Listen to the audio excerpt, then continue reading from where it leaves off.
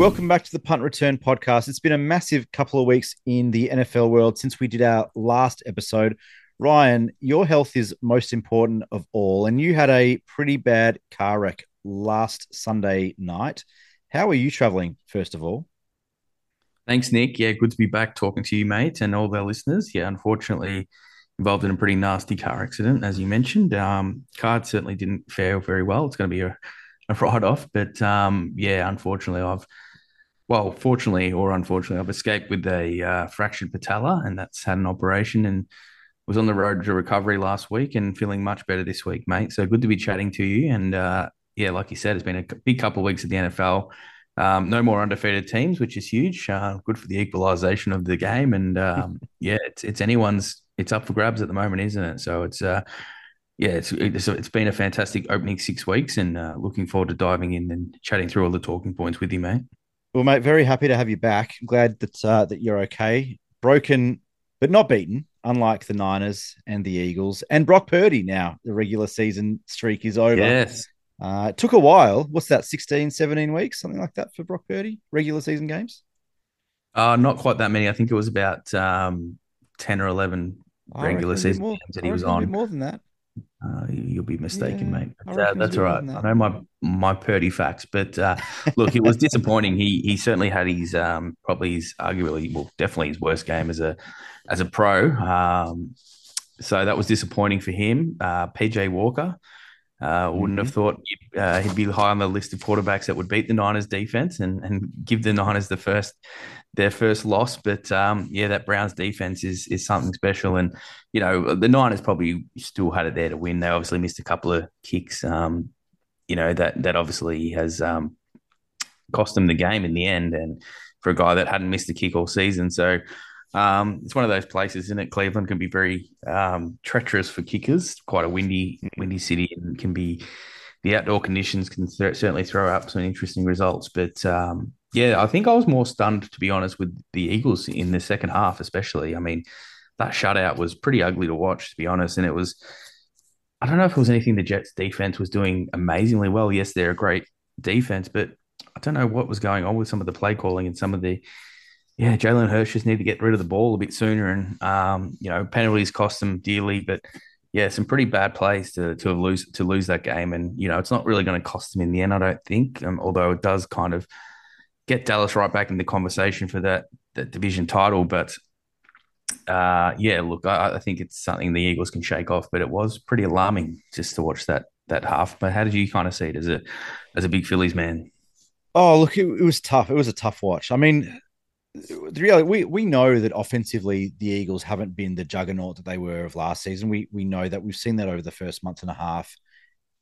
Outside of this game, even before this game, um, the Jets' defense is very very good, and I think it's important to remember that. I think against a lot of teams, and we've seen that already, that the Eagles don't necessarily need to be at 100%. They can fire at 90% or 85% and still win most games, and that's kind of been the I guess the fallback point for the start of this season is that we know that they haven't been 100%. They've shown us that they're not the same offensive team that we saw last year, and we've kind of been waiting for it to click.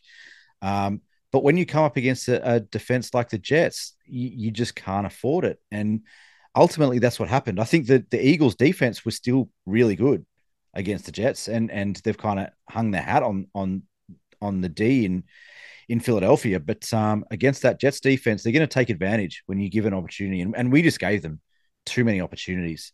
And, 2 minutes to go, a minute to go, and you do that, like they're going to shut it down. And the Jets shut it down. And all credit to them. They played really well in that second half.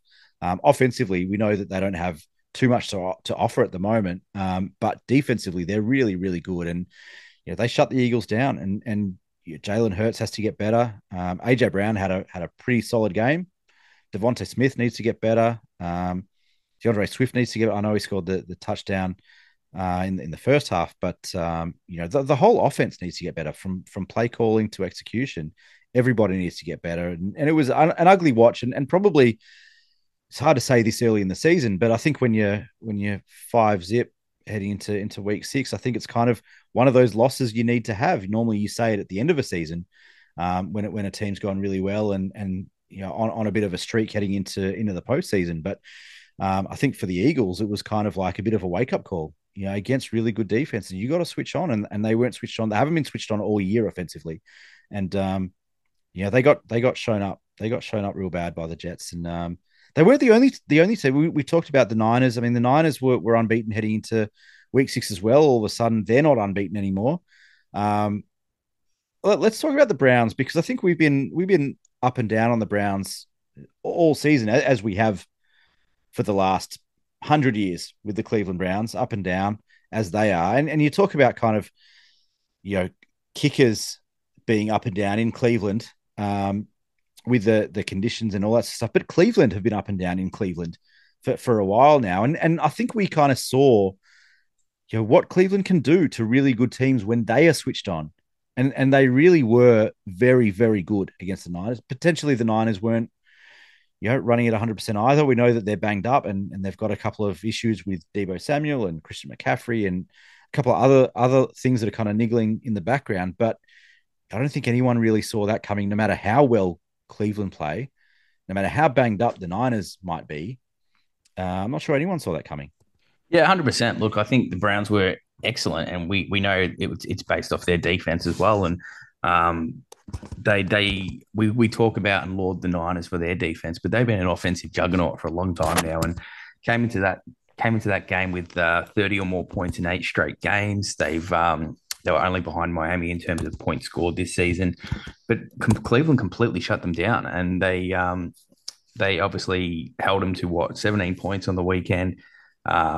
Held them to just over 200 yards. They've been averaging almost double that at 400 yards. So it was a complete performance by the Browns defense, despite, having a few turnovers on the offensive end themselves. They lost the turnover margin again, the Browns, and somehow came away with the win. And that actually, funnily enough, they've lost the turnover battle in every game they've played this year, Cleveland. So if they can hang on to the ball, that could be as good as anyone in the AFC in particular. So it's just they got to get a bit more consistency out of their offense. They've obviously had 3 different quarterbacks in their last 3 games.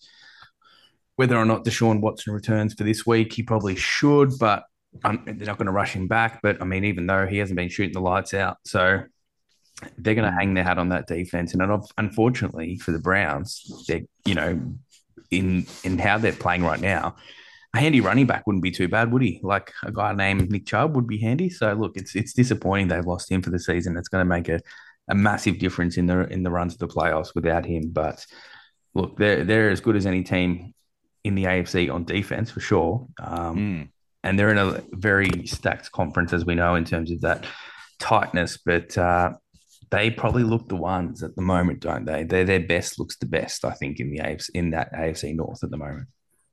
Well, it's really interesting, isn't it? Because I thought watching a bit of that first quarter, I thought watching the Niners were on. They scored first. McCaffrey again, touchdown in his 15th consecutive game, which is unreal. Unheard of. NFL record equaling 15th game, I think it was. So obviously, if he plays this week, there's a touchdown watch on Christian McCaffrey. But speaking of the Browns division, Baltimore, what happened? I mean, I'm still asking myself the same question that I asked myself 6 weeks ago, and 5 weeks ago, and 4 weeks ago. In that, is Baltimore any good? I'm still not any clearer on that, to be honest. And I was chatting to you just offline before that. For whatever lack of sleep and different sleeping patterns with my busted knee, I spent pretty much all night Sunday up, and I watched pretty much that entire game, despite it starting at 12:30 on Sunday night, and watched it right through till about 3:30 a.m. But it was a tale of two halves for Baltimore in that one. And look, they're clearly the better team. They have clearly the way better roster than the Tennessee Titans. But somehow, as we got to the last possession of the game, the Titans had a chance to tie it. And it should have been put away a lot sooner than that. The Ravens completely dominated that game. They completely harassed Ryan Tannehill and the Tennessee quarterbacks. They had, obviously, Tannehill went out of that game injured, but if you look at the stats, the passing yards were just deplorable from Tennessee. They had no game in the air whatsoever. Obviously, Derrick Henry had a couple of big runs, which probably inflated the yard stats at the moment, because they just could get nothing going, the Titans. The the issue for the Ravens was they couldn't finish off any of their good drives. They got down to the red zone with ease every time and then just sputtered and couldn't get it, punch it in. And they only scored one touchdown for the game, but they could have easily scored five or six. They just settled for field goals. Justin Tucker had a day out.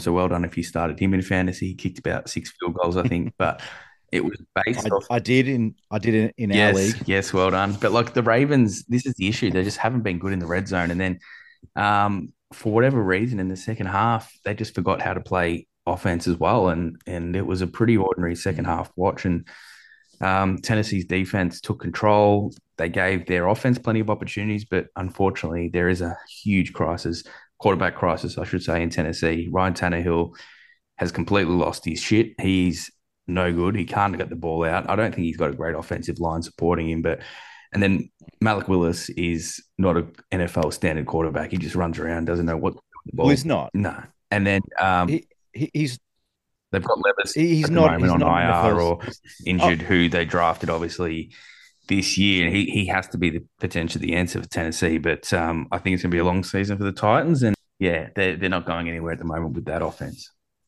which makes me wonder why D Hop went there because Tannehill's just well, I completely think lost the I plot. think from DeAndre Hopkins' perspective, I think it's kind of like, maybe last chance saloon in Tennessee. Maybe you can have one more crack at it with Tannehill and King Henry, but yeah, look, it's tough. I think you're spot on. Malik Willis is not Lamar Jackson. He's not Jalen Hurts. He's not Michael Vick.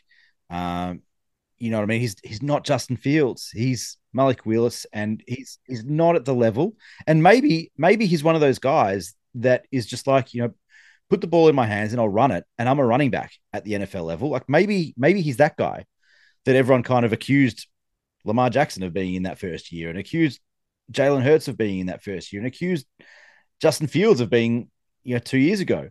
But he's certainly not the guy, at least not now in Tennessee, to be throwing the ball. He's not a game manager. He's not a play caller. He's not a throwing quarterback in a league that is dominated by passing quarterbacks. And you mentioned Will Levis, and I wanted to ask you about him because I didn't see a lot of him. Obviously, transferred from Penn State to Kentucky. He's 24 years old. He's old coming out of college. He's physically ready and mature, I think, enough for the NFL. Obviously, they've got the week off. They've got the bye, the Titans. But is it Levis time in Tennessee? I think from my perspective, they've got nothing to lose now. They've got to go with the kid. Yeah, look, I think the only thing holding that back is obviously he's been injured, and I don't think he's actually healthy at the moment to play. But and that's probably one of the reasons why Willis got the nod to go into the game once Tannehill exited. But yeah, look, he just doesn't know when to throw the ball. He runs around with like deer in headlights, unfortunately. And look, that might come with a bit more maturity. He's only second year in the league, but he had a few cracks at it last year and did the same thing. And I know we're pretty harsh and quick to judge quarterbacks in this league, but yeah, unfortunately, I don't think he seems like a long term solution for Tennessee. But yeah, potentially after the bye, Levis could be healthy. I'm not too sure. I don't think he's an IR. I know he was just has been out with an injury. I'm not exactly sure what it is, but yeah, he could be the one, especially with Tannehill's poor play and him potentially him nursing an injury heading into week 8. So we'll see what they do. Mike Vrabel, not sure he'll go around too much longer, especially if they fall off the cliff here. I think he's kind of taken this franchise as far as he could, and they had a couple of good cracks at it. They were the number 1 seed a couple of seasons ago. They've had a really, really solid crack under Mike Vrabel in this unit, but yeah, perhaps they've got hit their ceiling, and it's back to the draft for the Titans. Now, before we move on to some of the other talking points from week 6, I want to ask you about the international games. Obviously, 3 weeks in a row, we've had the early game our time, kind of midnight, 12:30 a.m. Melbourne time, Australian Eastern. For some people love it because it's early enough that they can stay up and watch the game and then have a bit of a kip before Monday morning. I love turning red zone on at 4 a.m. And so watching a game at midnight or 12:30 is really difficult. I did it the first couple of weeks, but I just could not bring myself to do it for a Titans Ravens game. What about you, mate? What do you think of the midnight start? I certainly wasn't planning on staying up for it. That's for sure. I didn't even get up to watch the or stay up to watch the Bills one when they played the Jags, which I was pretty happy I didn't in the end. But look, I think they have their place, don't they? But I know that a lot of NFL pundits in the states aren't loving it. I don't because it's just become it's gone from a novelty to become every week, and I Mm, think they like the idea of it being a novelty one, two, three, maybe for the whole season. But they've just gone 3 weeks in a row. I mm, think we have a week off this week, and then we're off to, or a couple of weeks, and then we're off to Germany for 2 weeks in a row. Like maybe it is a bit of fatigue. Like that's a lot of games. I know they're looking to even play more international games again next yeah. year. It doesn't hurt us. I mean, it's cool for the viewer in America. You can have that triple header essentially. You get the morning or the quadruple. You get the morning, the early slate, the late slate, and then the night game. So you get a full day of full Sunday of football in the States. Not great timing for us here in on the eastern seaboard in Australia at 12:30 for a kickoff. But look, it doesn't hurt. I mean, you lose one game from your red zone schedule, I suppose. You get yeah, I don't mind it. I don't mind it, but yeah, I'd love one to come here. Then I'd probably be a bigger fan of Mm. it. But look, the people in the UK and in London in particular have obviously embraced it. You're getting huge crowds. They're obviously, state of the art stadiums. I don't think it hurts the product at all. But yeah, maybe I don't know. Maybe there is a cap on it. I'm not sure, or if you can spread it out more rather than being it every week in a row. I'm not too Mm. sure what the answer is there, but yeah, I don't mind it. That's for sure. I I love the concept, but I think you're 3 weeks in Mm. a row is a bit much. Yeah, I think you're right. I'd love it if week one next season, Eagles Rams in Melbourne or Sydney or whatever it is, like the two Aussie designated teams in the NFL international market, Eagles Rams here in Australia would go massive. I mean, it'd sell out no matter what stadium it was at, whether it was Allianz or ANZ, whatever it's called, and the MCG or whatever it is. Like it'll sell out. It'll get 80,000, 100,000 wherever it is.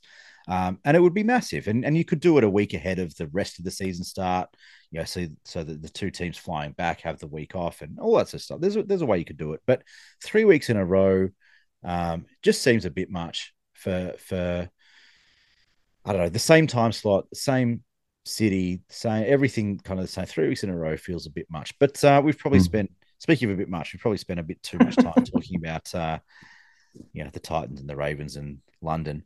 But speaking of ugly, the Denver Broncos are real ugly.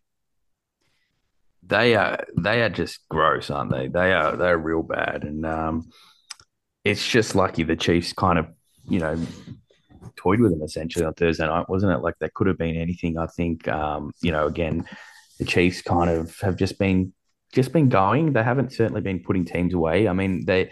I know you've got a good stat on the Chiefs later on that we'll get into, but I think the Chiefs they're just doing what they need to at the moment, aren't they? They're Mm, not playing with over. I don't think Andy Reid's keeping a lot of things up his sleeve. He's not opening up the playbook too much. Mahomes is probably having his worst statistical season, and probably to the naked eye, probably having his worst season in the league at the moment as a mm. pro, which is better than most. And Yeah, it hasn't been helped by his receiving core, to be nah, fair. exactly. And look, he's had a few issues on the receiving end with some drops and things like that, and he certainly hasn't got the star power that he used to have. But Travis Kelce had about 9 or 10 catches on the weekend. Didn't get into the end zone, sadly for his adoring fans watching at the game. But look, they There are a lot of adoring Travis Kelsey fans right now, aren't there there? is. He's got. There's no man hotter in the game at the moment, is there, or in the world of sport? Really, he's. Well, my wife would say Bryce Harper is right up there today because she's just Yes. become a Phillies fan in the last 24 hours. But no, the Swifties are well on board Travis Kelsey, aren't they? Oof, don't you worry about that.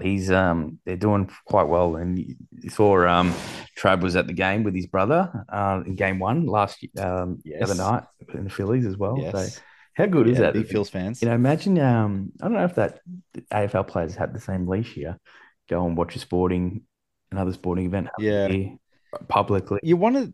Like he That's was right. elbow Yeah, I freaking. mean, yeah, I mean, look, the thing about Philly, right, and and I'm not going to turn this into a baseball pod, but Philly athletes get around each other. It doesn't matter if you play for the Sixers or the Eagles or the Phils or the Flyers or the Union, but you get around each other. Like they love each other. And if you spend a year in Philly playing sport or following sport, you follow all the teams. Like Mm. it's just you just get consumed by it. And so it's amazing to see, you know, Eagles players like Jason Kelsey get around the Phils and bringing Travis along. And there's a bunch of Sixers fans that go to Phillies games and vice versa, and Eagles, and it's just really cool. It's one of the reasons I love that city, and I love sports in that city. But Well, do go on. there'll be a big famous person at the World Series if the Phillies make it as well that we can potentially discuss later in the podcast. Oh, might need a drink for that one.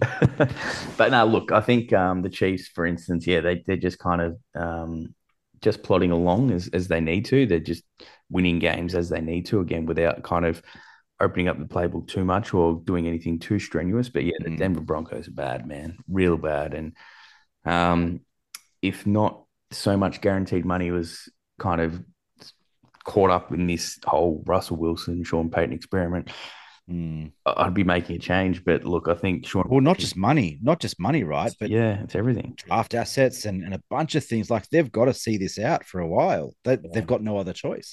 It's real bad, and I'm very interested to see how they go this week back at home against a Packers team who've really struggled the last couple of weeks. Obviously coming off a bye though, but I can't see the Broncos winning that one at the moment. Oh, But they I are tell you, in an awful yeah. mess. The Denver It's on Broncos. my watch list. It's on my watch list, that game. We'll get to that a little bit later on, just as we will the Kansas City Chiefs, because there is a take bag mention of the Chiefs that you mentioned a little bit earlier on. But we'll get to that a little bit later. The Cincinnati Bengals. The Cincinnati Bengals have been a bit like the Cleveland Browns, up and down all year. Started off very slow, very much a worry, but 2 wins in a row now. Defense has been the calling card in Cincinnati, which has been a great sign, I think, for Bengals fans. But their offense is just starting to tick along. Obviously, that Joey B and Jamar Chase combination is heating up a little bit. But how are you seeing the Bengals at the moment? Look, I think, yeah, like you said, you've hit the nail on the head. I think the defense is kind of what's turned their season around a little bit, and that's probably why, excuse me, I made a big sweeping statement a couple of weeks ago after they beat the Rams. I saw a lot from that defense, especially in that second half in that Rams game, and I thought they'd kind of continue that on. Then they had that disaster against the Titans, but the last 2 weeks they've looked better again. They've had they had a bit of an offensive explosion against the Cardinals, who we know aren't great on defense. So they had every right to do that.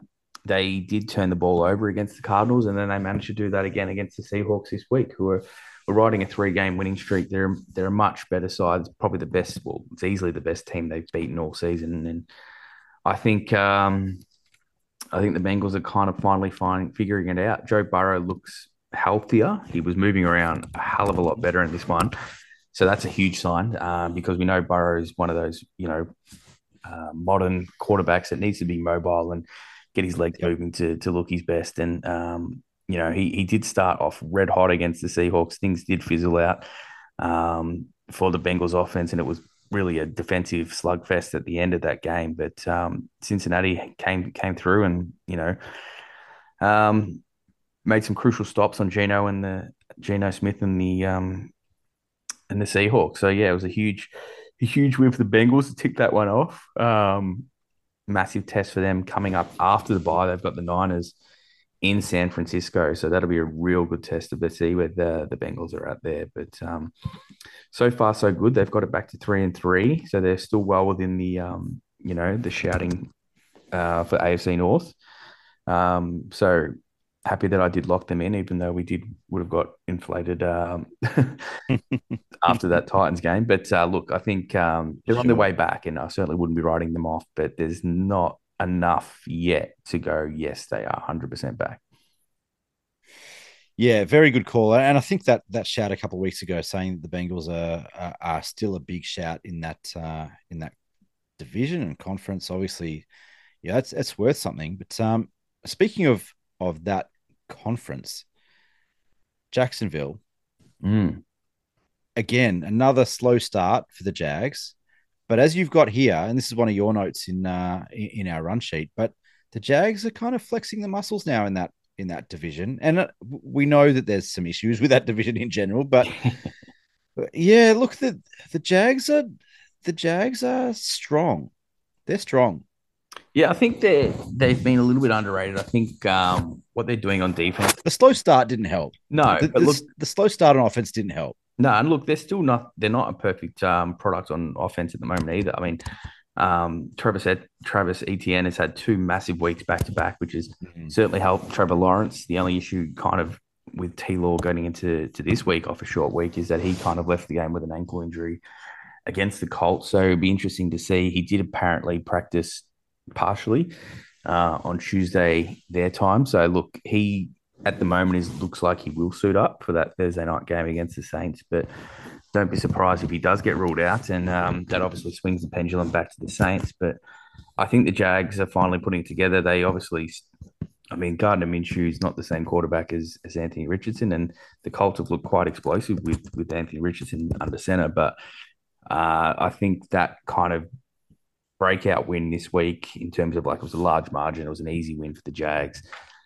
That has kind of put themselves that's the gap between the AFC South, well, them and the rest. And I know the Texans are kind of sticking around, and the Texans did beat the Jags only a few weeks ago, but I think the Jags have far more weapons on both sides of the ball, and I think they're the cream of the crop, and we'll see that kind of keep rising as we keep going into the season. But they're in a good place at the moment. The Jags 4-2, and climbing in our power rankings as well.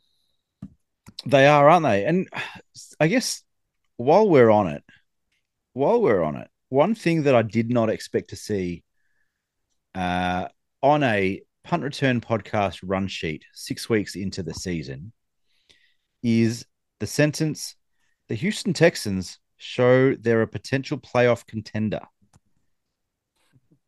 I know it's shocked me as well, and it's disappointing because I think I had them as that is shocking. one of my plays at the start of the season to have them under 6.5 wins, which is they're already halfway there. But they're just finding ways, and CJ Stroud again has been excellent. He didn't have an amazing game against the Saints, but that defense has been stepping up, hasn't he? And that's been been one of the catalysts for the Texans.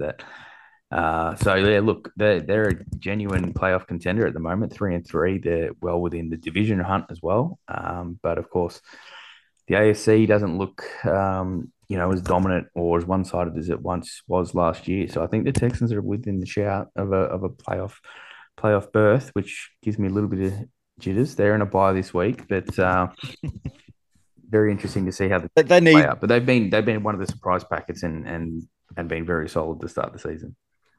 The Texans need the bye to get back on track, don't they? They need to get back to losing football and just back on track for everybody's over and under, season over under win numbers. But speaking of explosive, you mentioned explosive before, and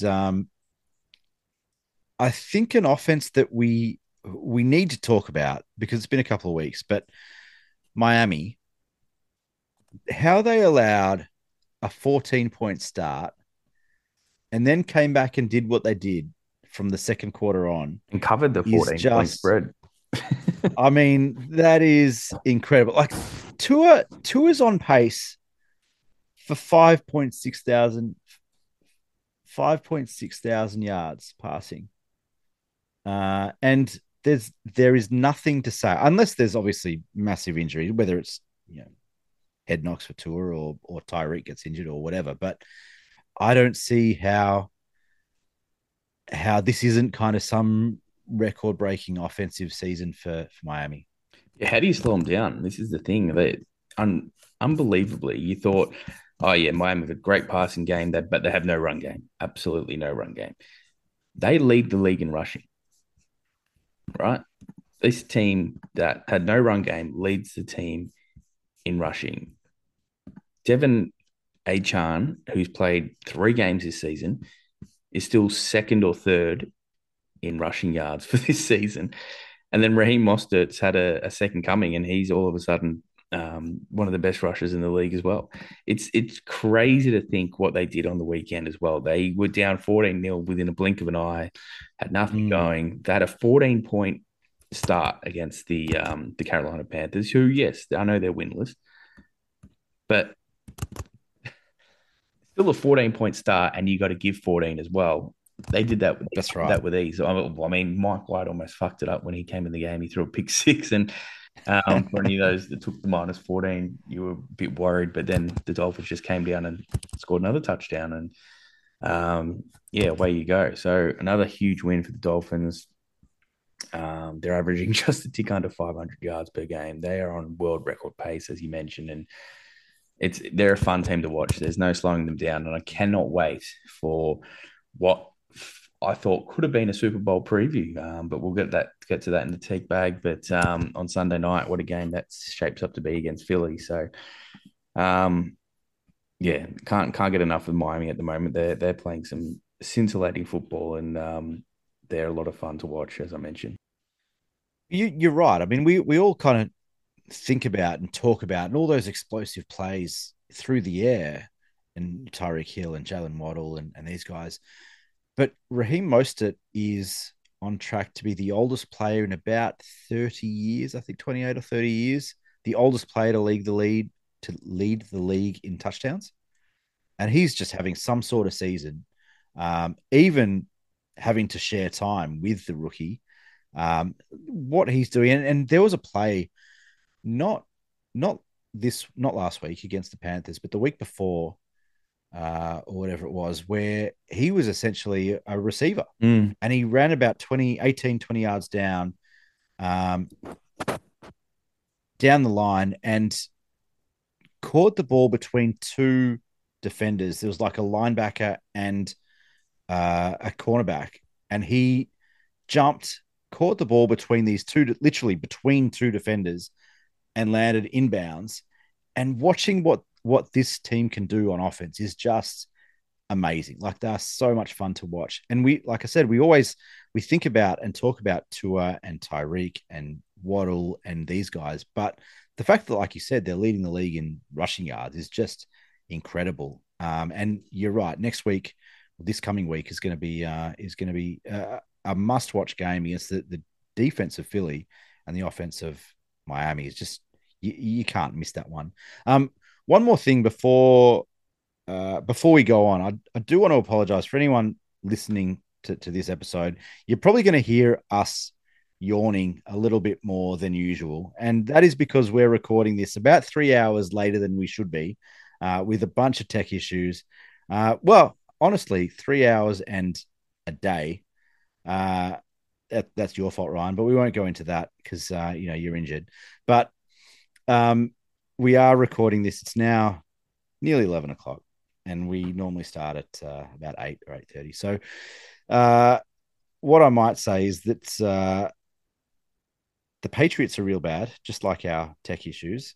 Patriots. Before we, yeah, go on. Oh, just they're fucking awful. The less said, the better. I think they're in saying that again, they had a crazy chance to win that game against the Raiders, funnily enough, on the weekend. But I think they'll come crashing back to earth again this weekend against the Bills, and it'll be another dark day for the Pats, who continue to struggle. They had 17 players, I believe, on the injured report last week, though, so they're not like their full health. You've got their full contingent to pick from. They are Mm. completely decimated on both sides of the ball, in particular defense. But yeah, they're a stinky team, unfortunately, for Pats fans. But again, we don't care because they've had a good run, and fuck the Pats. Fuck the Pats, indeed. Another team that's had, I guess you could say, a bunch of success. They won a Super Bowl, I don't know, 15 years ago. So maybe not that much success. But the New Orleans Saints, obviously, they get their star man back on offense in Alvin Kamara, but from a fantasy perspective, he's doing, his fantasy owners some good work over the last couple of weeks, but they are having trouble on offense finding the end zone. They can't score, man. They dominated that game really in Houston again, especially by total yards. They had their biggest output of the season in terms of yards, the Saints, but they could only get 13 points. And I don't know if that's on Derek Carr, if it's on the Dennis Allen, if it's on the receivers, but they just can't get things going in the red zone again. Like a lot of teams, they're just not having that Mm. connection. And the Saints, who have been great on defense for most of the year, they've sputtered to what, 3-3, are they? Yeah, look, they could easily be 5-1. They blew that game against Green Bay. They should have beaten Houston this week. Yeah, I don't know what to make of them. Obviously, they had that blowout win against the Pats, which is an outlier for the fact that they played the Pats, and we just spoke about how bad they are. But yeah, the New Orleans Mm. Saints, not clicking at the moment for Derek Carr and the Saints, and they just can't score enough points to be competitive. And as good as that defense is, you're going to need more than 13 points a game in the NFL to win. So, big concern there. Huge game coming up this week and Thursday night. Uh, I'm really not sure who wins that game again, depending on Trevor Lawrence's health. If he is fully healthy and he plays, I'd probably lean to the Jags. They're an outsider in that one. They've just played 2 games in London. They've had a pretty tough schedule during the short break here. That's probably the only concern. But yeah, just can't trust the Saints offense at the moment. So yeah, it's an interesting one for sure. But um, I still think they're the best team in the NFC South, and I can probably trust them more at the moment than like a Desmond Ridder offense in Atlanta, or a Baker Mayfield offense in Tampa. And that's really what it comes down to. So Derek Carr has to be better, and he has to win that division for that team. Well, they have to win the division, don't Yeah. they? They have to win the division because they're not good enough otherwise, unless they can take out the division. I do want to ask you about two of your favorite teams, and I'm not talking about the Washington Commanders, who I know you've still got a soft spot for, but I want to talk about your two most recent favorite teams, which is last season's favorite team and the Buffalo Bills, and an awful game. I mean, we've been talking the Bills up over the last couple of weeks. They're back, and Josh Allen's on fire, and yeah, the Bills are back, baby. I think that's one of the lines that we had a couple of weeks ago. But the difference between that performance from the Buffalo Bills and this year's love child, the Detroit Lions, tell us where your heart is right now. No, I'm a Bills fan through and through. I'm Bills Mafia, mate. Don't. But Forever, no, since look, the birth, Lions right? are the team that I wanted to kind of ride this year as a bit of a smoky. And so far, so good. They share the equal best record in the league. They're 5-1. They've won 4 in a row or something. The only game they lost was in overtime to Seattle. They're good in every facet of the game at the moment. They're good on offense. They're great on defense on the weekend in particular. They've got an awesome run defense, especially that front seven's doing amazing work. Jared Goff's keeping it simple. He's got some good receivers. He's got a great like young tight end. The only concern, I suppose, for the Lions and what I kind of kept saying the other week is they just need to stay healthy. And St. Brown returned last week after missing one game. Gibbs missed his second straight. And then they lost Montgomery halfway through the second quarter Mm. against the Bucks, and then Craig Reynolds had to come in and step up and be their lead back. So, look, I think at the moment they're humming along. They've had their best start to a season in over a decade. Things are looking good in Detroit. Really interesting game again this week for them. They play the Ravens in Baltimore. Huge game, that one, just to see kind of what happens and what the lay of the land is between those two teams. But yeah, pretty comfortable with what I mentioned about the other week about the Lions being a real contender in the NFC. And at the moment, they could even be the best if you went on current form. Obviously, the Niners and the Eagles had just lost, and they share the same record as those guys. So why not the Lions? But yeah, they still don't hold a candle to my Bills, mate. But look, no, Detroit, I'll happily keep riding. Hopefully, all the way to the Super Bowl. That'll be fun. How's the head wobble from a guy who's got a bet each way? Hedging your bets, and it doesn't matter which way What do you got you a mean? winner on you got a winner on both lines. How does this work? Hang on, are we talking about teams that I've invested in or teams that I support? Both. I flip flop all over the place. Look, I can't really blame you, but no, look, No, if the listeners I'm aren't aware, taking the I'm a piss. Bills fan, and Nick likes to give me shit because I used to be a Commanders fan.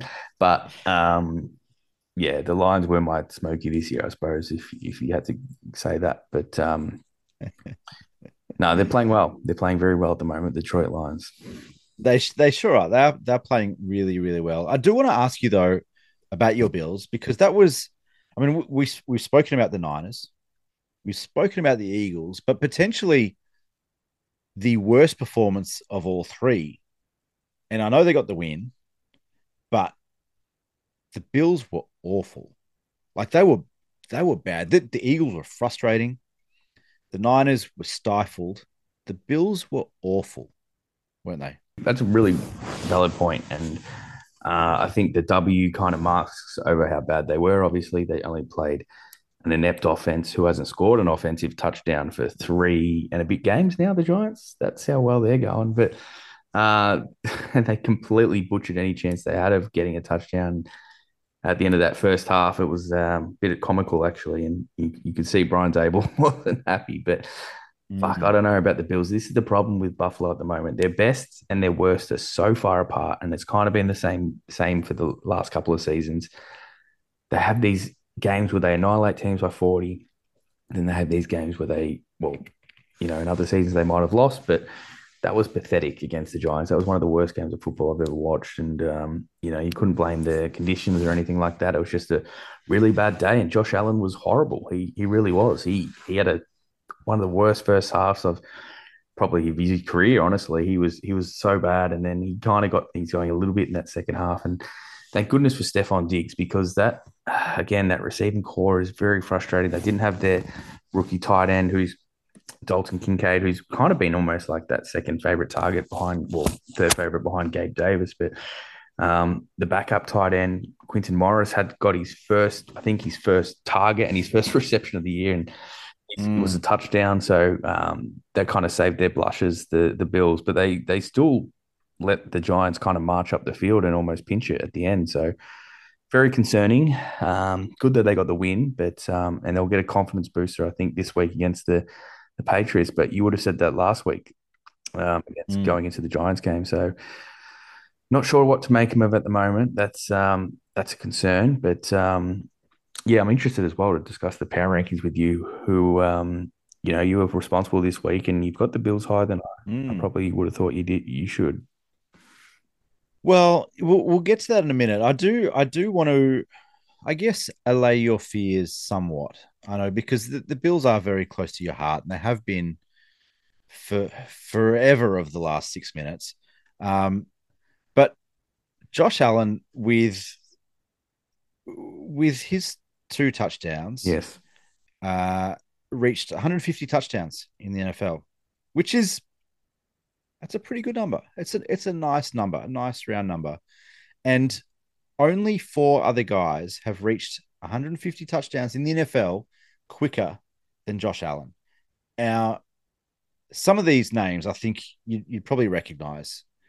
Patrick Mahomes is number two on the list in 63 games. Aaron Rodgers, two-time MVP, 76 games for 150 touchdowns. Andrew Luck, 77 games, is at number four. Dan Marino, all-time great, 62 games. But Josh Allen, 83 games. Josh Allen, 83 games. That is very, very good company. And I think even after that awful performance, I think there is still blue skies ahead for the Buffalo Bills because they're in their prime. Yeah, look, they're absolutely set up to contend for the next few years. Um, regardless of how this one kind of plays out. The only concern was obviously that there was a chance that Diggs was going to walk and couldn't get the contract he wanted. And if you lose pieces like that, it makes it hard. But you're right. He's had an unbelievable start to his career. He's in fantastic company. That Dan Marino stat is unbelievable. How good that guy was It's when unreal, he isn't was it? It's when unreal. he was a rookie. It's unreal. But yeah, look, I like you said, I think there's nothing to be too concerned about in terms of the longevity of the franchise at the moment. But concerning when you can only just sneak over the line against a team like the Giants at the moment, and in a pretty ugly game. But yeah, you've made me feel better, mate. Thank you for telling me that I'm a 6 minute supporter. It's more like five, but thank you. well, well, I've spent the last couple of years giving you shit, so I thought I'd give you something to make you feel a little bit better in your time of need. But speaking of, I guess teams that are in the contending window, and these are, I guess, two teams that are two different. sides of the scale in that we know the Dallas Cowboys are contending. We know that they've been a good team for the last 3 or 4 years. They've always had a single whole. They've never been able to put it all together. It's either offense, defense, special teams, but they've never been able to put it all together. And the Chargers, who have just about as much talent on that roster as any team in the league in recent times, but again, haven't been able to put it all together.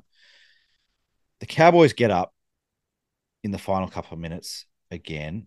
It was a tough game, but did the Cowboys show you enough in that against an underperforming Los Angeles Chargers to think that they're still in that window at the moment?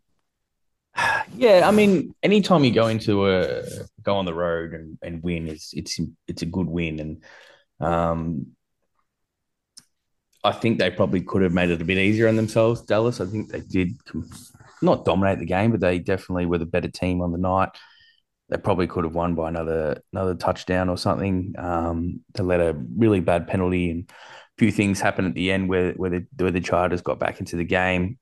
The muff punt as well. Sorry, that didn't help their cause. But look, I think the thing with Dallas is they can make plays when you need to, and look, we saw that with Stephon Gilmore with the game clinching interception. We saw Michael Parsons, who hasn't been cited for a couple of weeks, make that really timely sack on third down to Justin Herbert.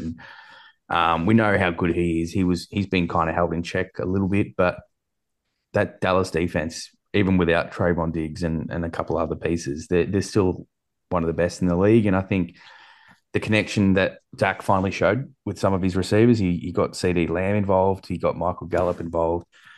If you can get again just better in the red zone, they kind of stumbled again, had to settle for a couple of field goals, but and it was behind a non-existent running game. We saw Tony Pollard break loose, but that was from a passing play. But TP13, one of my faves, he'll come good, and he's still an explosive running back. So they have all the pieces there. The Cowboys. It's just more about how I still think the concern on that team is the quarterback, but he definitely went into and outperformed Justin Herbert on the weekend. So he had one of his best games for the year, Dak. He moved his legs well. He rushed when he needed to.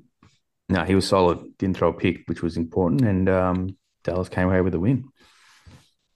I was really, I mean, it pains me to say it because obviously I hate the Dallas Cowboys, but I really thought that Mike McCarthy might be able to come in and turn Dak Prescott into something closer to Aaron Rodgers because I think he's got talent. I think there's enough there to show that Dak Prescott can be an above average NFL quarterback.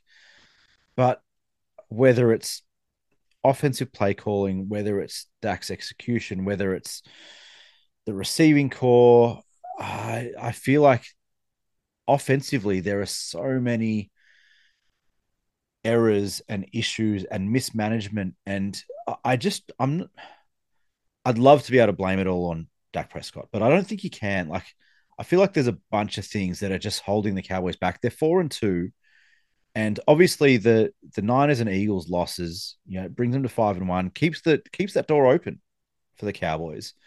But I still feel like on a number of levels, even with the Niners and Eagles underperforming, that they're still at least a level back. They're still a level behind those two at least, and probably the Bills, and right now the Lions. And we'll talk about the power rankings in a minute, but that's essentially how I've got them. Before we get to that, I do want to talk about the Chargers and watching a little bit of the Chargers over the last month or so, but more so over the last couple of years. As anyone who's listened to this show over the last couple of years knows, we've been big advocates for the Chargers and the amount of talent and the things that they can do with ball in hand and on defense as well. The amount of talent they have on that roster is just incredible. Looking at what uh, we've spoken about Brandon Staley and play calling and decision making for 2 years now. There's a guy in Minnesota who the Vikings don't have the greatest record. We know that they've struggled a little bit this season, but some of the offensive play calling from Kevin O'Connell in Minnesota, I would love to see what he could do with an Austin Eckler and a Keenan Allen and a Justin Herbert. these guys, I kind of feel like he's being held back by talent in Minnesota. And you put him in a franchise with the amount of talent that there is on the Chargers. And I really wonder what something like that combination could do. Mm. Really good point. I do. It's an interesting question because I was almost going to raise it in the take bag about which coach will get fired first, and I think I've made a call on that. But I think it could easily be Brandon Staley. If things start to go south for the Chargers, it could easily be Brandon Staley. And, Yeah. again, not one of his best days on the office on Monday night. I think Justin Herbert, though, you could see he was not severely maybe, but definitely hampered by that broken finger or dislocated finger, whatever he's got. But are we being a bit too kind to Justin Herbert? Like he has all the. Is it the coaching group holding him back, or is it just his lack of winning? You know what I mean? Like some quarterbacks are Mm. talented and they just don't have that mental edge or Yeah. that winning kind of formula. He came from Oregon, who didn't do much in the I think he won a bowl game or something in his college career, but he Mm. wasn't a winner like a Joe Burrow or a you know what I Yeah. mean? Like he hasn't got that pedigree of Yeah. winning under his belt. And Yeah. It wasn't an Auburn or a nah, Baylor like I or, think yeah, I don't know if we're all kind of overhyping Ohio. Justin Herbert. Maybe that's what it is because if he's as good as what we think he is, and a lot of the whole football world does, he should be winning that game. Again, I know Dallas are a good defense and stuff, but he's got to find ways to win those kind of games. And disappointingly, again, they go down in a close one, and he now gets to take on Pat Mahomes, who's had he hasn't got a great record. I think he's about 4-1 in his career, or 1-4, I should say, against the Chiefs, but he's always made it close. So very Mm. interested to see how they can come out and play the Chiefs, who like I said, don't think they're at 100% at the moment, but you might be able to prove me wrong on that. But yeah, not sure where to for the Chargers at the moment. It's a really good question, and I think you're right. Like, I've always kind of held, you know, the coaching and the decision making pretty close to the fire in LA, but maybe there is a question mark. And I think one of the questions is, and I hadn't actually thought about it until you just mentioned it, as to whether Justin Herbert is a winning quarterback. Like, he's got all the tools, physically, skill, talent, all those things, but does he have that dog in him? Like, maybe that's the question. Like, I don't know. Would another team, would another franchise be able to get the best out of him? Would another coach be able to get the best out of him? We don't know. But I think if you're the GM of the Chargers and you have to choose right now, we're going to go one way or another. I think you've got to stick with Justin Herbert Mm. as opposed to Brandon Staley. I mean, if that's the decision right now Oh, and it's make a call, that's who are no, you sticking with? that's an easy call. I think you definitely ride with your quarterback in that situation. I think Staley's Mm. had too many kind of red flags against his name, and maybe they're not red flags, but too many kind of question marks potentially. I mean, Herbert, you can see the upside, and like you said, maybe it's a mental thing that he needs someone else to get in his ear and potentially unleash that dog, as you say. So, yeah, look, I think it could be another wasted year for the Chargers, sadly for them, but they're even sitting behind the Raiders in their division at the moment, if you can believe that. Mm. Yeah, it's real interesting times for the Chargers. Before we get into the power rankings, quick run through the stat leaders. Tua, obviously, and Not much has Tyreek, changed. obviously, leading the. No, not much has changed, and I kind of feel like that's going to be the way that it is for the rest of the season, unless someone like Stephon Diggs can jump up. But Tua and Tyreek leading pass yards and receiving yards. Christian McCaffrey leading the rush yards, and it's going to be interesting to see what happens if he can get up this week. It sounds like he will. Mm. And obviously, they're going to try and get him up to break that consecutive games touchdown record. Obviously, TJ Watt, Daniil Hunter from Minnesota leading the league in sacks with 8 apiece. Zaya Franklin from the Colts leads the league in tackles with 77. They're a pretty good defense, the Colts. I mean, we've talked about the Colts defense for a couple of years, but they are showing this year that they're pretty dynamic and athletic and tough to score against. And he's a massive part of that. Your notes for the interceptions. This is amazing. We've been doing this podcast now for about 35 hours. And this is the first time I've noticed the league leader for interceptions you've got here is too many dudes all on Mate, there's three. about 10 or 12 of them, like all on three interceptions. So I wasn't listing them all. And And one of them had all three in that's week right, one, right? Whitehead from the Jets. But yeah, none of them can get over that hump at the moment. So we'll just leave it at that. Lots of dudes on three interceptions. The power rank. It's been a couple of weeks in with the power ranks. We did it last following week four. And back in week four, we had the top three power rankings. I can't remember if I did in week four or you did in week four. No, they're my ones. We had the top three in the power rankings as the San Francisco 49ers, the Philadelphia Eagles number two, and the Buffalo Bills in number three.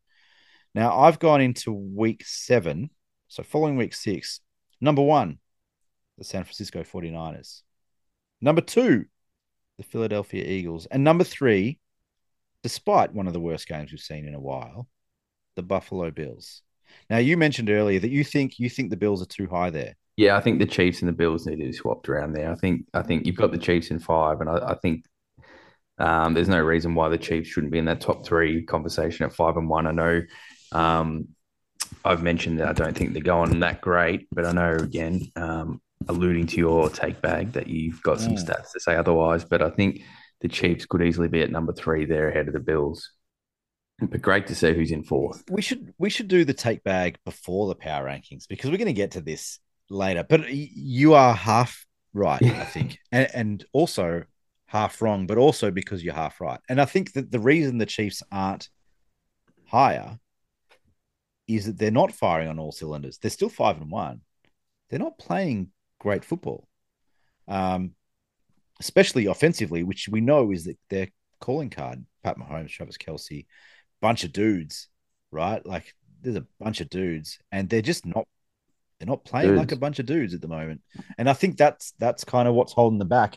The Bills, I think, have kind of shown enough over the last 3 weeks outside of this Giants game, which I kind of feel like is a bit of an aberration. Sometimes you see bad teams get up for a big game against a good team and they just overperform, they outperform, and they outworked the Yeah. Bills, I think, on defense specifically.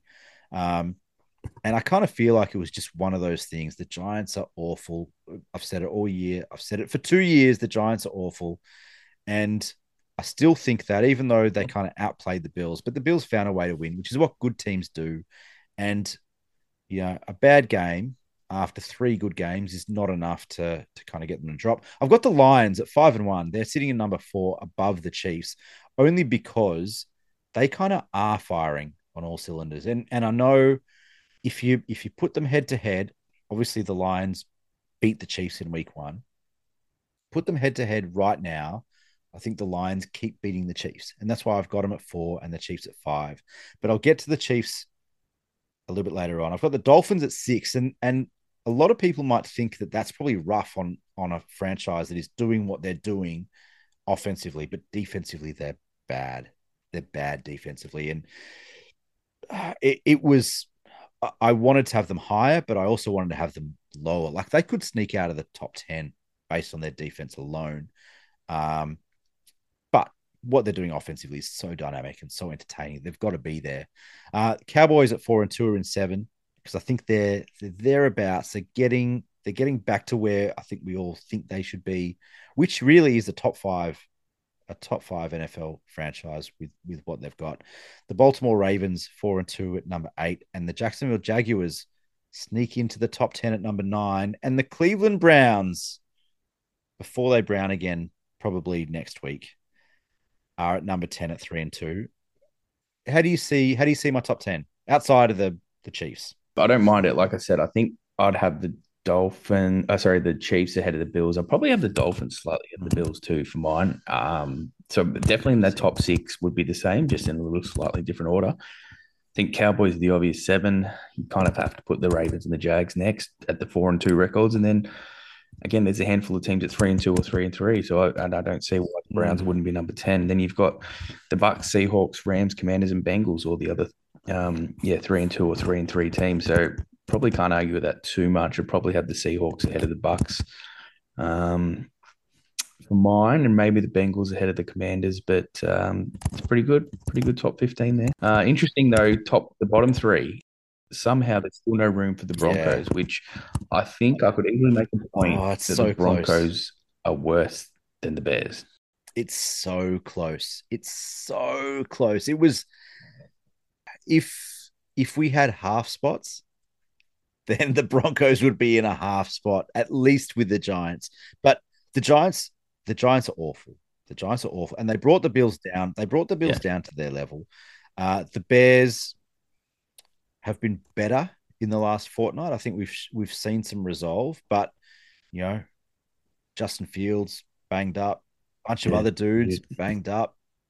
How much longer can this willpower and resolve stick fat? I don't think we've seen it for long enough. The first month of the season, the Bears were awful. Like they were historically bad, defensively and offensively.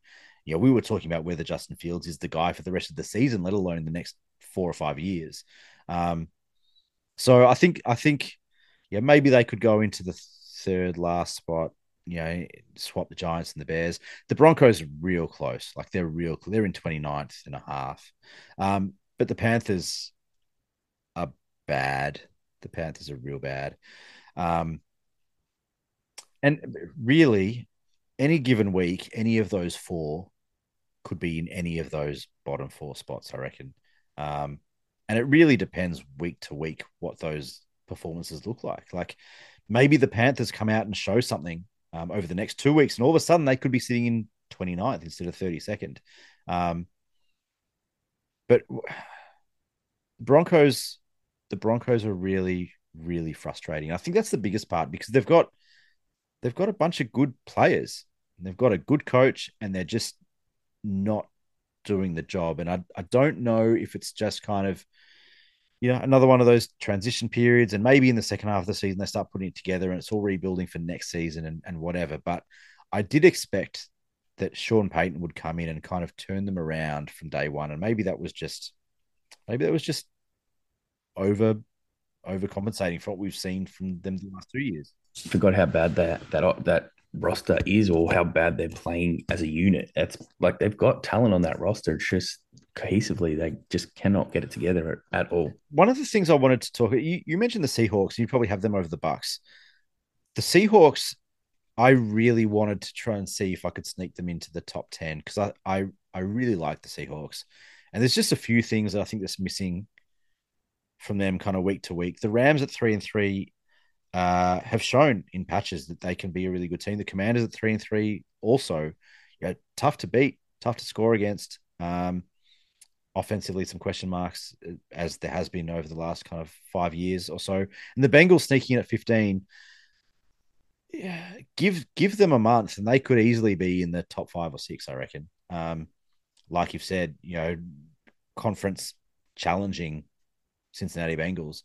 Um, that middle portion, kind of between 15 and 29, outside of the Broncos at 29 and a half, are there any others that you see could be, you know, contending for the top 15, top 10 kind of within the next 3 to 4 weeks?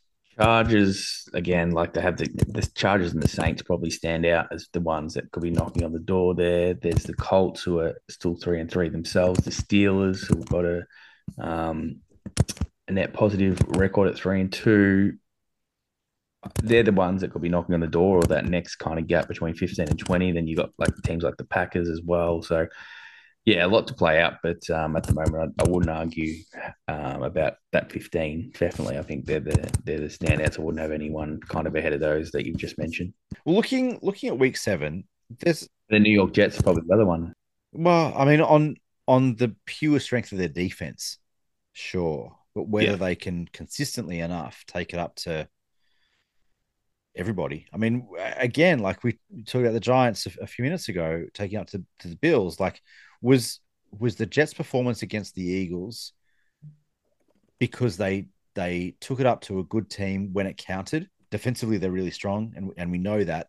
But is that going to be enough every week for them to win games of football, or did they get themselves up and overperform, knowing they've got nothing on offense at the moment? Uh, defensively out of the box performance against an Eagles offense that is underperforming at the moment. So there's some really big question marks about a lot of these teams. Like there's no team I think in the NFL. Maybe it's the Lions. Maybe it's the Lions, but there is no team in the NFL that there isn't at least half a question mark.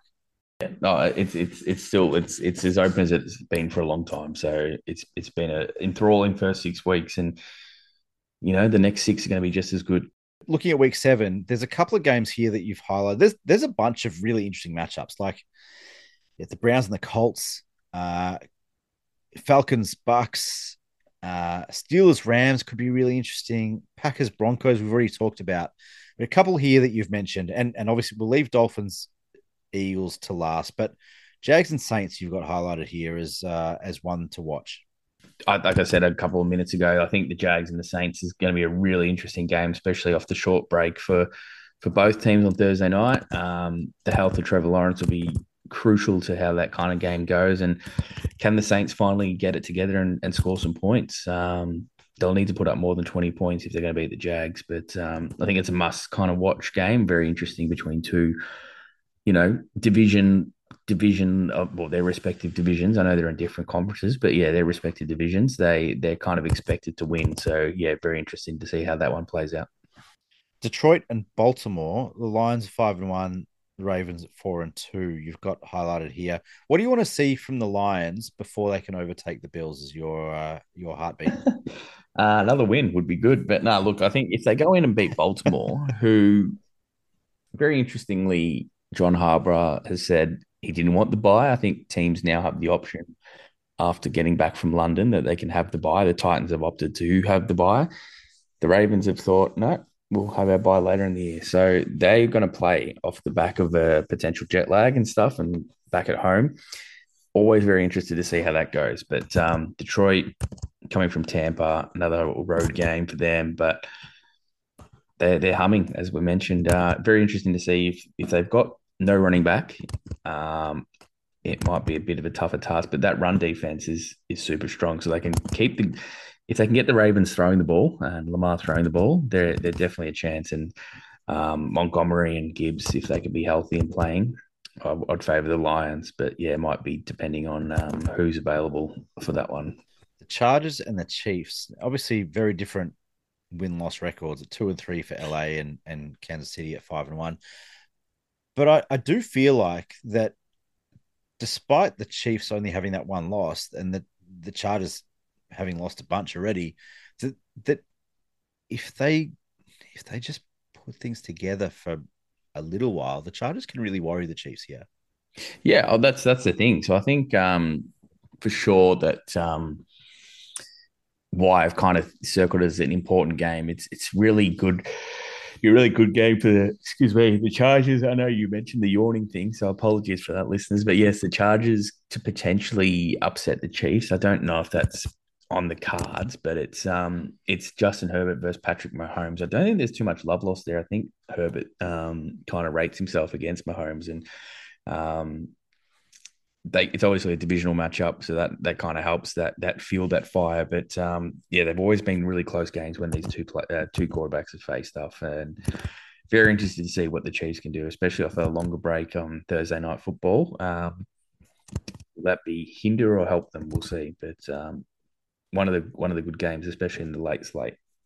Now, game of the week By far. You could over the last couple of years probably argue that Niners Vikings could be a potential game of the week. But I think if you look at it this week, it can only be Miami, Philadelphia in Philly. Yes. Both teams 5-1. The offense of Miami against the defense of Philadelphia. What have you got here? What do you want to see? I want to see what the Dolphins can do against a really good team. I know they've played the Bills and they got blown out. Really, the Bills Pantsed. showed them up. Pantsed. So look, as good as the Dolphins have been, yes, potentially they haven't beaten anyone yet. So who's the other teams they've beaten? The Chargers, Patriots, Broncos, Giants, and Panthers. Yeah, all pretty putrid, and none of them have a winning record. So let's see what they can do against a really good defense, a really good team as a whole. The Eagles on the road, if they come in and put up 40 points, we know we're talking the real deal. But let's wait and see. But you kind of have to favour the Eagles slightly at this stage, being at home. But we'll see what happens. I wanted to ask you because we'll get to it in a little bit. But if the Eagles put up 30 points on the Dolphins, do you Mm. learn much? So the question is, does it tell you anything about the Eagles offense or the Dolphins defense? We know the Dolphins defense is bad. So far, the Eagles offense has been pretty average this season. If the Eagles come out and put up 30 on Miami, does it tell you anything? It depends what the Dolphins score. Then I think, honestly, if it can go one of two ways. Like if it's because some games are just kind of built to be a shootout, and um, that's probably more likely what I'd see in this one, I think. But if the Dolphins, if the Eagles score 30 points and the Dolphins score more, then yeah, I have learned something about the Dolphins. I think they're a very good team, and you don't have to necessarily be great on defense to win. And we saw that. I think it was when the Broncos had Peyton Manning at the helm, and he was kind of setting all those records. Their defense was okay, but it was all to score more than you on offense. And I think that's kind of what Mike McDaniel's mentality has been so far this season. So, yeah, I think it just depends on what Miami do more so than what Philly do for me. Obviously, a couple of good teams in the Bengals and the Cowboys on the bye. We've also got the Texans, the Titans, the Jets, and Panthers off this week. The Take Bag, which is a new segment that we started about a month ago for this season, where we each kind of put up a couple of thought starters, talking points, just things that kind of stick out at us over the course of the week. And given it's been a couple of weeks since we last spoke, Ryan, what have you got first out of the take bag? Well, it's actually a good segue you mentioned, mate, because my first take bag or my first take off the hot bag that is the take bag, mate, is that the Miami Dolphins. I've got them winning the AFC right now. Whew. And to be honest, if your Eagles weren't so bad in that second half, I'd say this is a Super Bowl preview, this game. But that's my hot take. I think the Dolphins have shown enough. Again, I know we just mentioned they haven't played anyone yet, and then when they did play the Bills, they got smoked. But yeah, this is the game. I think this is the chance they can show the nation, show the world that they're up to it, and this offense is something special. And why not for up against the Eagles this week, mate? Especially off what I saw in that second half, maybe there's a big opportunity for the Dolphins to go into Philly and take a big win. Yeah, yeah, really interesting. And that's it's a really good segue into either or both of my take bag points. And I'm not quite sure where to start. So maybe you go to your second one and I'll try and figure mine out and then you can come back to me. What do you mean? You can say what the top one Well, yeah, okay, all right. So you've got the Dolphins as the one seed in the AFC, and right I now. I mean, guess lots can change, but yes. sure, but that's what the take bag is, right? That's cool. The Kansas City Chiefs, two-time Super Bowl champions, multiple Super Bowl appearances, even more AFC Championship game appearances. Yes. They are a dynasty, and I think the Kansas City Chiefs are underrated this year. I know, look, I put them at number 5 in the power rankings, and that's on me. And I still kind of agree with it. But the Kansas City Chiefs are the only team in the entire NFL to be top 10 DVOA in all three facets of the game, which is offense, defense, and special teams. There is no other team in the NFL that is top 10 in all three of those things. And we look at the Bills, we look at the Niners, we look at the Eagles, who are good, above average in most of those things. And there's a bunch of other teams that are doing some really cool stuff, like the Detroit Lions and whatever. But the Kansas City Chiefs are the only team in the entire NFL to be top 10 in all three facets of the game of DVOA, which is around it's all around efficiency. And we know they're not performing to their high standard offensively, but in terms of efficiency, they're still right up there. And what that means, I think, for the rest of the league is that there is plenty of improvement still to come. That the eye test tells us that they're not the Kansas City Chiefs, that Pat Mahomes is not Pat Mahomes, is not the Super Bowl MVP, and probably the player of our generation, at least right now. But they're still as good as they are in one of the most illuminating stats I think that you can look at in the NFL at the moment around efficiency and efficiency per play and efficiency per a bunch of things, that they are top 10 in all three of these things. And we still say the Chiefs aren't what we expect them to be. It's a very fair point. And look, you make a very solid argument because they've kind of been flying under the radar, if that's possible, with all the Swifty carry on. But as their performance, they've probably been flying under the radar because they've just been going from, to borrow a phrase that I used earlier in terms of they're just winning games. They're not blowing teams out. They're doing enough. No fanfare. They're just kind of grinding out games.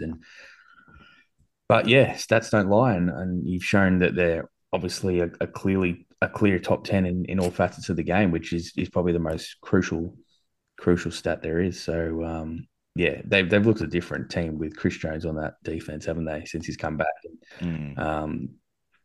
Yeah, they're still the cream of the crop in the AFC in terms of where they've been and what they've done. But for right now, in terms of pure football, I'm just giving that number one seed to the Dolphins because fuck, why not? I needed a hot take and I couldn't think of anything else.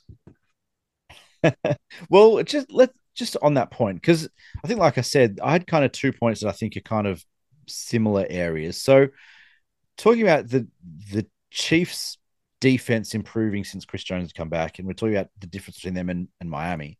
But one stat that I kind of noticed over the course of the last week, 15 teams last week failed to score 20 points. And everyone always talks about kind of the modern game and NFL offenses over the last, decade or so. We've seen, these mobile quarterbacks. We've seen throwing the ball more. We've seen higher scores. We've seen all these things, and we always talk about offense.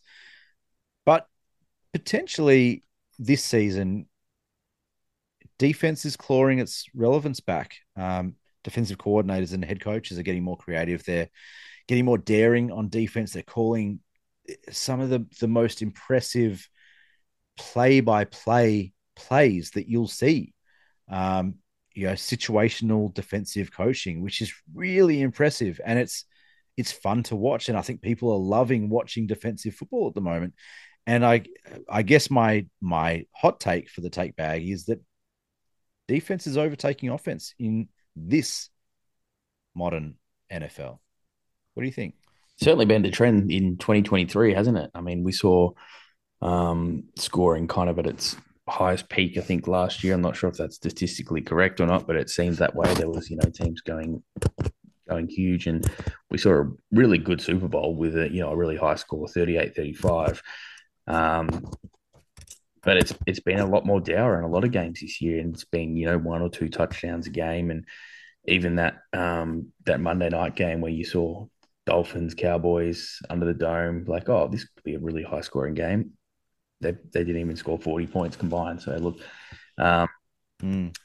it certainly seems that way. It's been a trend for this year that and potentially, like you said, DC's getting a bit more daring, a bit more out of the box with their thinking. They've drawn up some good things, but defense coming back into the game is a good thing, I think. And, I don't mind watching a defensive struggle of a game.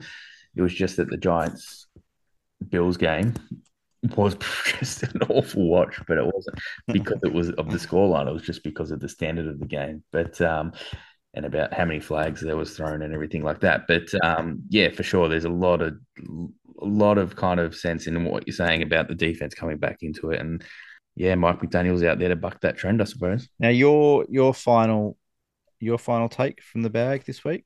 Yeah, look, I was thinking about, and week 6, we're good sample size into the season, and there's always coaches that don't make it to the end of the season, and I think the first one to go this year will be Frank Reich in Carolina. I don't think it's a perfect marriage there. I've heard a few rumblings from watching various and listening to various podcasts and things, and that it's not a harmonious relationship at the moment in Carolina between Frank Reich and the ownership. And there was even question marks about if he wanted to draft Bryce Young at number one. I think he had his eye on potentially a different quarterback. Reich did, but the GM or the owner or someone wanted Young in desperately. And the really bad news for the Panthers fans is that they don't hold their draft pick for next year. Yeah, that's right. It's going to That's Chicago. scary. So Yeah. the Bears could end up with 1 and 2, which is crazy. But it could be a long rebuild in Carolina, especially if they don't get some high end talent back through the door again next year. So I'm sure Bryce Young will come good, but it could be a long road in Carolina, and maybe Frank Reich doesn't see it out or he doesn't think he's the man for that. So will be interesting to see kind of how that plays out. But that's my prediction at this stage. You can mark that down, and I'm sure it'll be someone else, and we can talk back at how silly I am. But it's not a huge call when your team's 0-5 or 0-6 or whatever they are. But that's Yeah. my second take for this week. Yeah, I don't mind it. Like, I don't love it because I'm a big Frank Reich fan, but yeah, I don't hate it. I think you're probably spot on there. It's hard to argue when your team's going as bad as the Panthers are. Before we finish up for week 7, any plays of the week or early week bets that kind of jumped out at you this week? Yeah, I think I had to borrow yours there with the Bills. I think they'll smash the Patriots. I think the 8.5 isn't enough there. I think that would have been more on a double digit kind of margin there. So the Mhm. Bills to cover -8.5 against the Patriots. I think the Browns should be winning in Indianapolis, especially against Gardner Minshew. We know the Colts defense been pretty decent this season, but 1.5 only. I know it's at a road game, but the Browns should get it done, especially if they're as good as what we think they are, especially on defense. The Browns should be covering that -1.5. I think it's a nice play that could blow out. And then I also didn't mind the Steelers. They were like my dog of the week. I thought +3 for the Steelers isn't too bad, especially against an up and down Rams team. We know that defense on the Steelers is still legit. So I think, especially with the Rams running back situation, Kyron Williams won't play, who's been such a valuable asset for them this year. They haven't really got too much depth behind him. Zach Evans, the rookie, might be the lead back this week. So the Steelers is a +3, and then also the Lions as well, which I just realized they're +3 as well, which seems like overs for me. If you get 3.5 on the Lions, jump at that. But the Lions +3 as well as a flat 3 is tempting, especially as an outsider at the moment against the Ravens. Yeah.